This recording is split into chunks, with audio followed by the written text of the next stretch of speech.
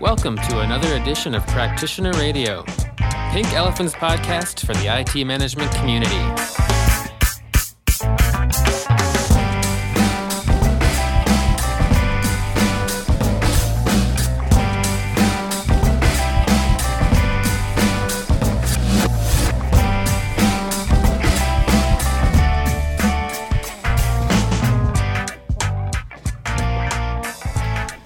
Hey, good morning, good afternoon, good evening, whenever you're listening to this. This is Practitioner Radio from Pink Elephant. My name is George Spalding. I'm the Executive VP. With me today, as always, is my boy, Troy Dumoulin. Troy, you're the Vice President of what this week? Research and Development, and I hope it's not getting old, George. No, that's good. No, that's great. Vice President of R&D, that's good. That's a lot of initials. That works well for me. Joining Troy and I on the call today is J. Paul Reed, who has written a book called DevOps in Practice, which is really kind of cool. Paul, why don't you say a couple of words? Tell us a little bit about yourself. So as you said, my name is J. Paul Reed, and I am a founding partner of a consulting company called Release Engineering Approaches. So my background's actually release engineering. That's sort of where I came to this space, but then at some point I think we started calling release engineering DevOps. So I've been working in that space for the last 3 or 4 years, and so I get to work with all sorts of companies in all different kinds of industries on the DevOps, as we sometimes jokingly call it, and how to sort of roll it out and work with them on the hurdles and struggles that they have as they go on that journey. Cool. And you also have something to do with aviation. Are you a pilot, Paul? I am a pilot, private pilot, but yeah, I got my license it's probably almost 10 years ago now. People are wondering, so what's the connection here? Well, I'm leading up to that, Troy. Give me a second. So, because we're going to use a lot of aviation analogies, I think, today as we deal with the world of release and maybe even the world of DevOps, and try and tie that into aviation and maybe the way that IT needs to get going on its flight. So, tell us a little bit about your book, the DevOps in Practice, and some of I think you have a couple of really cool case studies in the book. So. Yeah, DevOps in Practice talks about the journey of Nordstrom and Texas.gov and sort of their experiences around how they rolled DevOps and to some extent Agile out within their organizations. And both of them were very candid in the discussions that we had. It was very... very interesting kind of to have all of these different perspectives from their sort of DevOps journeys, as we call them. And so that's what DevOps in Practice is about. I think it's resonated with a lot of readers because I think, a lot of times people think about DevOps and the so-called DevOps unicorns. So, Google and Amazon and Netflix and Etsy and these kind of companies that you hear a lot about. But, if you're not shipping movies on the internet or, doing massive cloud infrastructure like Amazon, sometimes it's hard to see how these DevOps principles might apply to your organization. So I think when people see, a company like Nordstrom, and the government, Texas.gov, really getting traction on these principles, that's where they can kind of sit up, take note, and see what's relevant to their organization that maybe isn't, sort of one of these unicorns that we always hear about. I can't think of Texas.gov as a unicorn. It doesn't seem to actually match. I think it's funny. I think we actually called it. There's a section of the book called "A Unicorn in a Cowboy Hat." So. Try to make it work there. The thing that's interesting is that every organization, and we've had some close dealings with the folks from Prudential and in their DevOps journey as well. But everybody we talk to has seemed to be quite candid and very realistic in their goals and what they were trying to achieve and what they needed to do to make that happen, and also what didn't work. What they tried that failed, and we find that to be sometimes the best lessons of all. Yeah, and I think the two most interesting bits of the case studies that I've written up, and then of course the ones that just not the formal case studies, but whenever you talk to an organization, is the trials and tribulations, right? So the hard and often vulnerable part that's hard to talk about.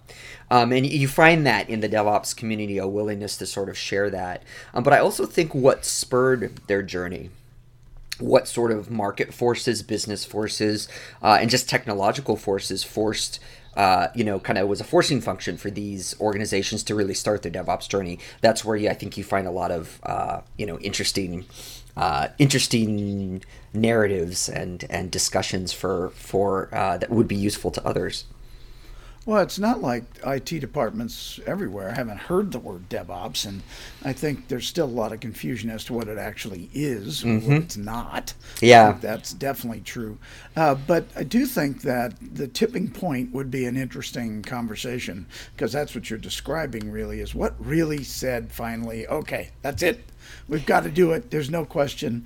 We're up for the pain. Right, yeah. And what I see actually from a pattern perspective is you tend to see what I call sort of the crater event with these organizations. And there's a pattern where these organizations that are kind of doing DevOps, they had such a massive explosion in their world of some sort that not looking at DevOps, the cost of not looking at DevOps is higher than anything else. So they start really looking at that and investing in that space, and that's thematic. It's actually somewhat surprising that you see these examples, and that was the case with the organizations in the book, but also other organizations that I work with. So I imagine these crater events, that could either be an issue with speed, failure to deliver, or it could be an issue of production readiness, requirements not in place, or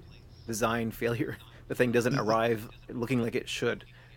Usually I find that they tend to be actually very tactical, and what I mean by that is they literally are like a smoking crater in the ground, and they are things like we went to deploy our website, and because of massive technical debt over time and because of a certain aligned set of circumstances, we weren't able to deploy the website, and also, by the way, the website was down for 36 hours. So this not just we spent millions of dollars on an IT project and it didn't deliver the value. It really is like we were down and had the board asking us what is going on, right? I mean, it is that sort of crystallizing an event.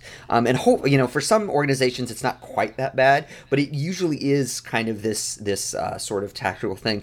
Talking about aviation, the analogy you might think of there is it is a crash. It is a crash that makes the entire organization sit up and take note, much in the way that a crash makes the entire industry sit up and take note. How do we do things differently and avoid a future crash, basically? Mm-hmm. Well, that's why they call the FAA the tombstone agency, right? So one of the things you talked about in your introduction was you talked about the concept of release engineering, I think was your word, and different approaches to release that became a new term, DevOps, as you were working on it. Tell us a little bit about what release engineering and your different approaches are. Well, so it's actually kind of funny that the name of my consulting firm, Release Engineering Approaches, is actually a play on that aviation aspect. An approach procedure is a defined procedure in aviation that brings aircraft from wherever they're coming into the ground in low visibility conditions and often inclement weather conditions. So the term approaches was kind of a play on the idea of these aviation concepts, but also a different approach to sort of release engineering. And what you find with DevOps is when organizations start their DevOps journey, a lot of times the first thing that, and again, this goes back to that sort of massive kind of event that breaks things, where there's room to get easy wins, easy initial wins, often comes down to the the deployment process and the release process. So from a release engineering perspective, and for people that aren't familiar with the term, release engineering actually comes from, it's a discipline that's been around for as long as we've been releasing software, and it's this idea of it encompasses many things, but it used to be the role that release engineers would take the software that the developers put together, and they would actually be responsible for putting it, getting it on floppy disks and CDs. And then, of course, as we move to a more internet and web-based world, that really overlaps a lot with what operations teams do in the data center. And, they play that sort of critical role. And even if you don't see quote-unquote release engineers playing that role anymore, you do see operations teams and DevOps teams, quote-unquote, doing release engineering. So that's really where that came from. In terms of different approaches, I think one of the things that I found early on, and I had made this analogy even before DevOps was a thing, was this idea that release engineers really can play a role as air traffic controllers, because they have a different view of sort of the field. If you think of developers as pilots, landing their feature and releases taking off and that sort of metaphor, release engineers traditionally worked with QA, and they worked with, even sometimes customer facing. They'd often work with product in weird kind of odd ways. You'd see them work with legal on source code compliance and things like that. And then of course, they worked with developers and operations. And so their viewpoint was very akin to sort of air traffic controllers in a tower that have a very different view of the world than a developer, a pilot, might have out on the tarmac taxiing around to their gate or whatever. And their roles were really different. So when this whole idea of DevOps came up, it really was, this sort of epiphany for me that's like, well, if you think of operations people as the air traffic controllers and developers as the pilots, there's a lot of really interesting parallels there. And then, of course, if you look at the number of daily operations in the United States alone, we're talking about over 90,000 operations a day. And so if you could imagine 90,000 deployments a day, right, if you make that leap, then there's a lot of sort of stuff to look at about how does the FAA do that safely and reliably, or at least as reliably as the weather will allow, every day, day in and day out, with such a low failure rate, and are any of the things that they do applicable to sort of what we do in IT? So in that context, Paul, you and I have had this discussion where, looking at it from an ITIL release and deployment perspective, I think there's some definite correlation here as well. So if you kind of use your metaphor, developer is kind of the pilot, the release engineer is kind of preparing this for going into landing zone, and then you have air traffic control, let's call that the change management advisory board. That's basically the, can we land these things, when do they land, in what sequence and order. This release engineer has a lot of similarities to me in the concept of release manager in an ITIL perspective, and that's where someone's looking to establish what are the production readiness criteria at different life cycle stages from concept to land, and then making sure those are kind of vetted, done, and completed and packaged, if you will, and then deployment takes over, and then we're finally landing this thing. Yeah, and I would actually, it's kind of fun, when we actually chatted at the Pink Elephant conference about this. I always like to extend the metaphor and the analogy in fun new ways. And so the thing that you were talking about, I would really think of release engineers as sort of air traffic controllers. But the FAA has this concept of air traffic managers and air traffic management, and those are people that there's usually somebody that plays that role at large facilities like SFO or LAX or JFK. But then there's also sort of this more centralized role that's actually down in, I believe it's in near DC. And they play a national traffic management role.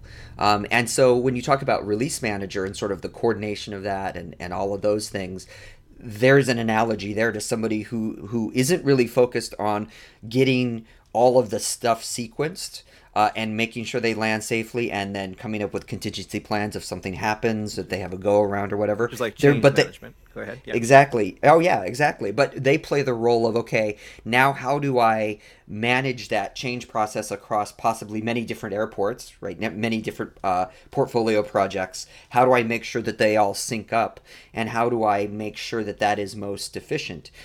So they'll play the role. A lot of times people wonder why they're at an airport, it's sunny, and they can't take off. This happens a lot to me coming into San Francisco, which is known for its fog.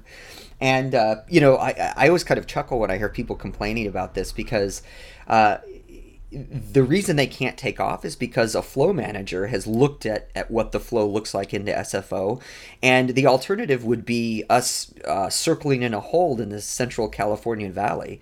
And which would you rather have, wait on the ground or be in a hold and potentially run out of fuel, or at least have to divert to some other airport?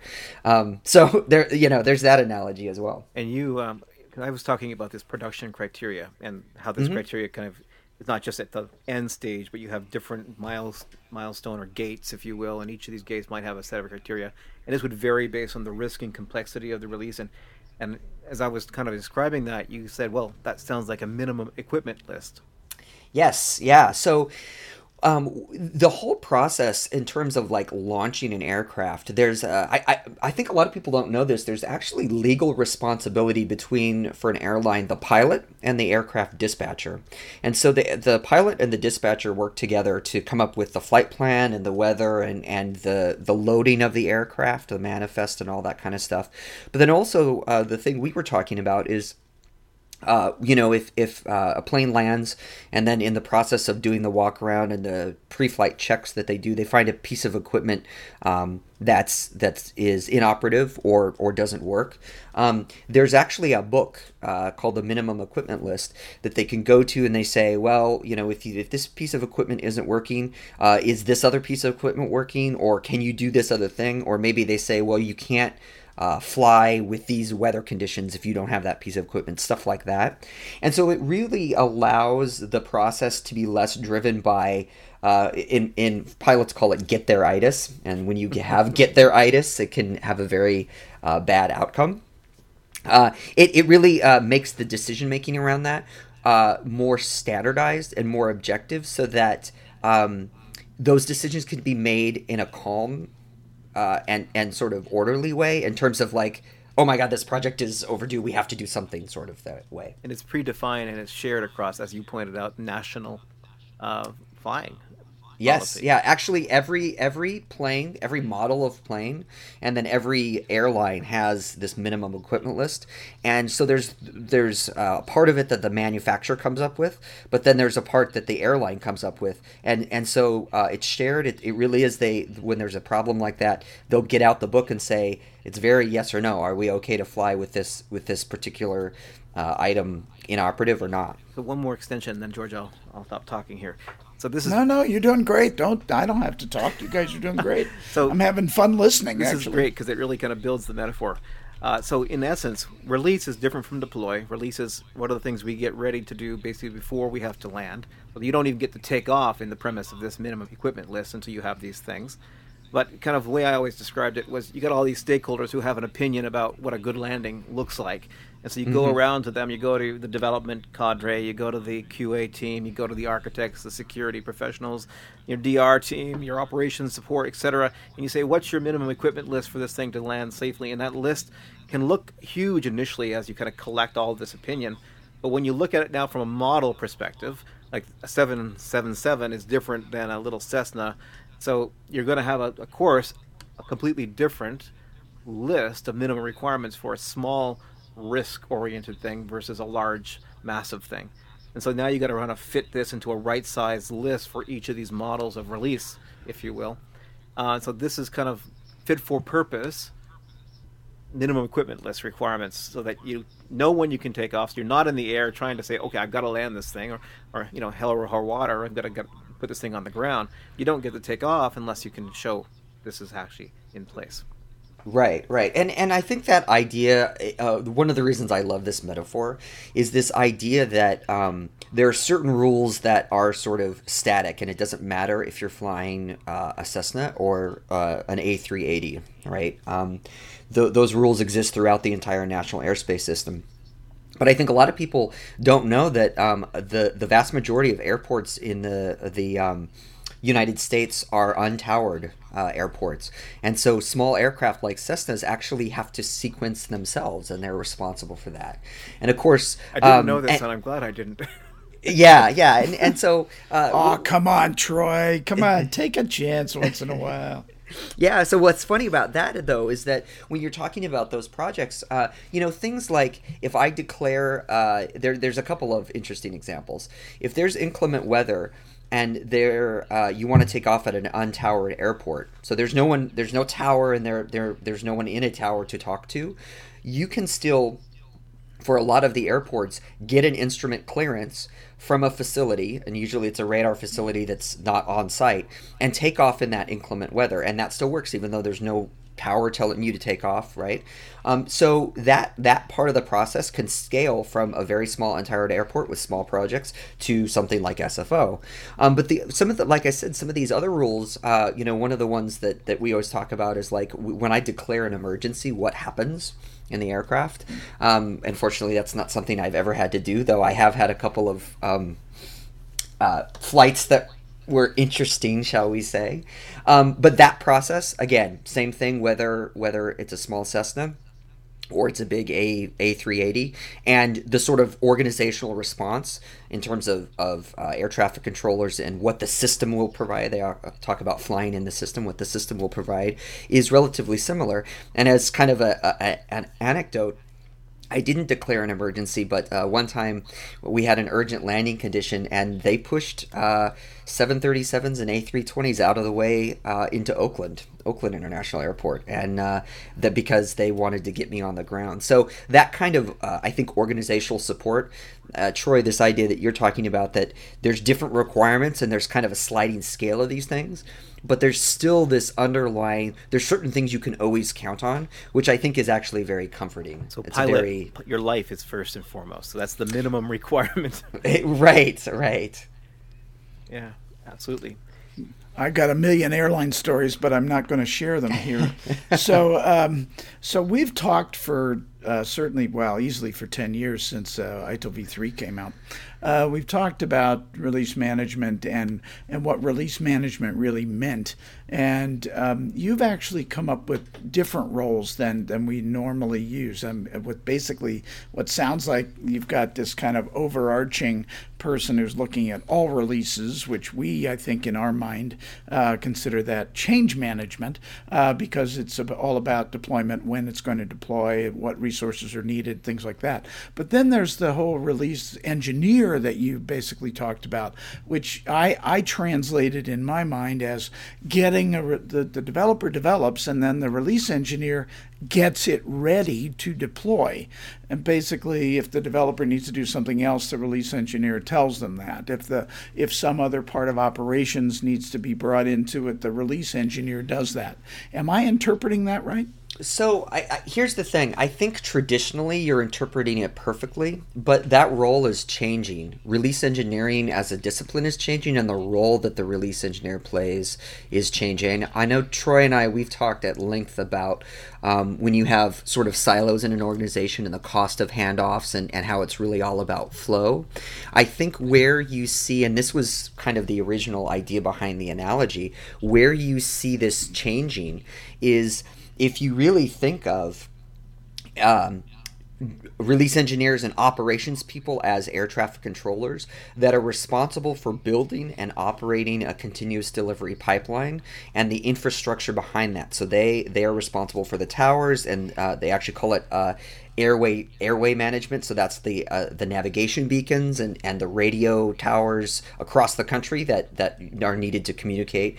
All of that, airway facilities is actually what they call it. And so all of those facilities are the responsibility of sort of what you might broadly call the FAA or the air traffic controllers, right? And I think where this is moving is you're seeing release engineers and operations teams, these QA, these support roles getting rolled up and really, especially with continuous delivery pipelines, they are responsible for developing that.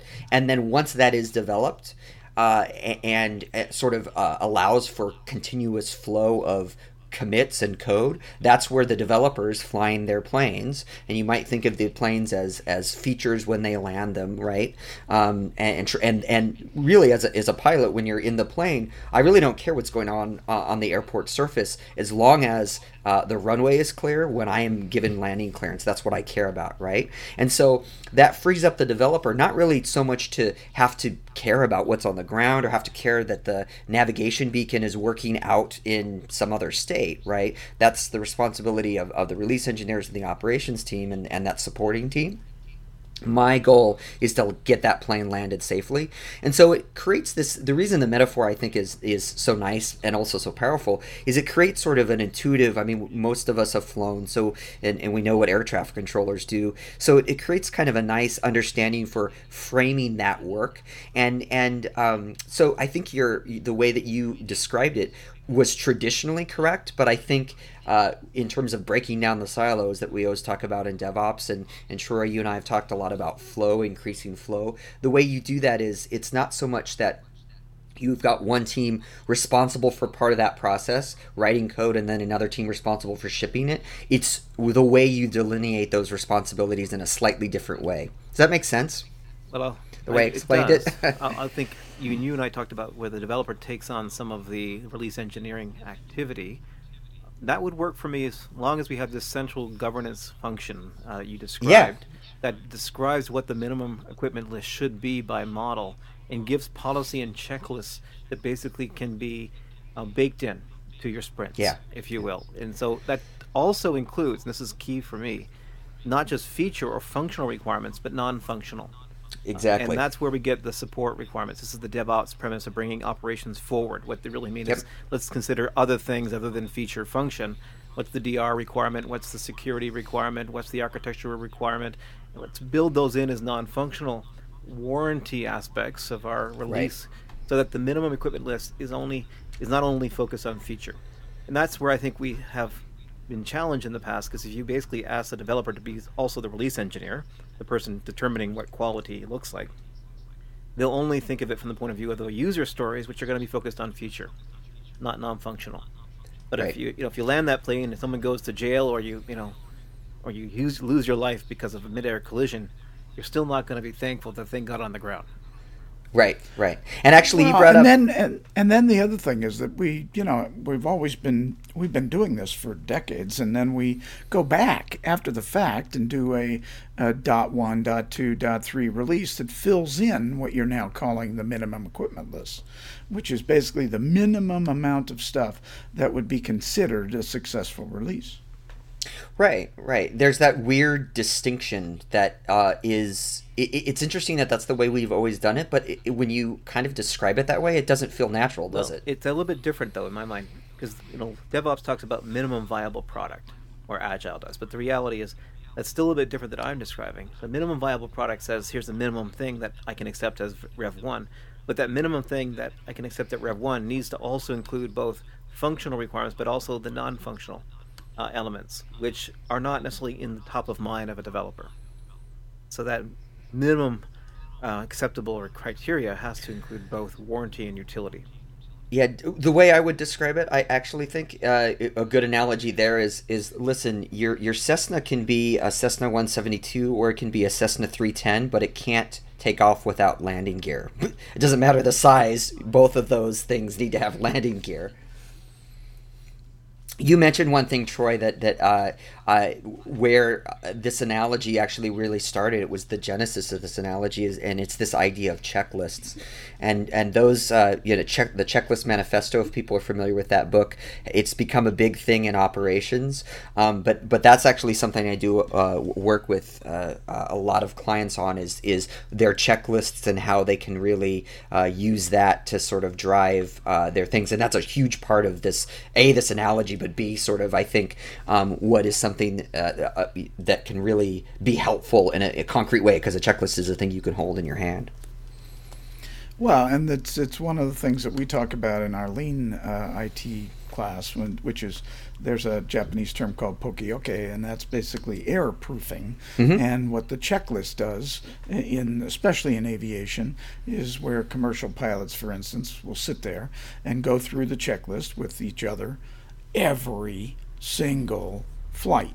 Even if this is the 10,000th time that they have flown this airplane in this route, it doesn't matter. They'll go through the checklist every single time. Yeah, and there's a big human factors aspect to the way that you execute those checklists, and that's one of the things I think I see this a lot, where the checklist exists, but the way that it's used, you're not actually getting the benefit of having a checklist. I think it's important to point out we've been focusing on the release side, which is before the move to production or to a point of landing. There's also the deployment phase, which we haven't even talked about, and that's where we're actually pushing it out, and that's the continuous deployment perspective of DevOps, which is different again than the discussion we're having, which is the pre-deployment discussion of release. Well, you've got about 2 minutes to talk about it, Troy. Well, now's your shot. I just want to say we might have another show on that part of it, but I'll change our metaphor a little bit. Bringing in a big ship into a port always requires a pilot. So basically, this is a naval pilot in this case, where the person will basically, once that ship is ready and it's on the outskirts of the port, it's a tricky business coming in, all the shoals and etc. So you send out a pilot and they basically help you navigate in. And that's the deployment. So release is the development, the packaging, the requirements, the minimum equipment list. Air traffic control says we're clear to land, and now I've got to actually land this puppy. That's deployment. That's where we're pushing into the production or pulling into production the packaging that's been developed, and the pilot brings her home.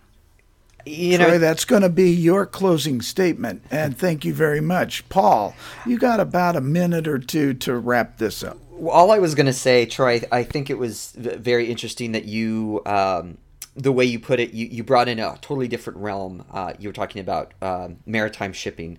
And all I would say is that one of the things I think that's most important about analogies like this, it's the recognition that there are other industries, aviation, transportation, maritime shipping, nuclear power plants. If you talk about, if you look at the NOC of any large enterprise, it looks not unlike a chemical plant or a nuclear plant.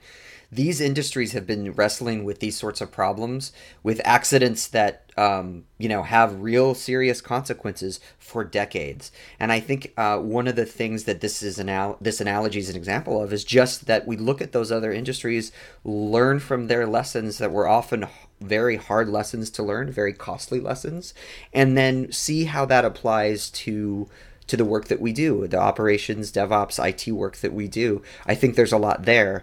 And so that's why I love this analogy. That's why I love other analogies, other things that people bring in that are kind of more industrial, real world, because there's just so much knowledge there that I think we can leverage in the next few years as we roll out these kind of DevOps and lean concepts, but also do it in a way where we sort of pay attention to those historical lessons. Hey, thank you very much, Paul. All right, so that does it. We're out of time on Practitioner Radio 68. And thank you very much to our special guest, J. Paul Reed. Thank you. Who is the author of DevOps in Practice. Where can I get that book, Paul? It is actually downloadable. It's from, you can get it on O'Reilly's site, and you can hit jpaulreed.com/DevOps in practice. That will take you to the download page. I'll put it in the show notes. Awesome. Perfect. Thank you very much. It'll be in the show notes. Thank you very much. Thanks, J. Paul Reed, and thanks as always to my compadre, my partner in crime, the man who provides the smart stuff to this little endeavor we have, Troy Dumoulin. Thank you all for listening. We'll see you on the next one. Bye-bye.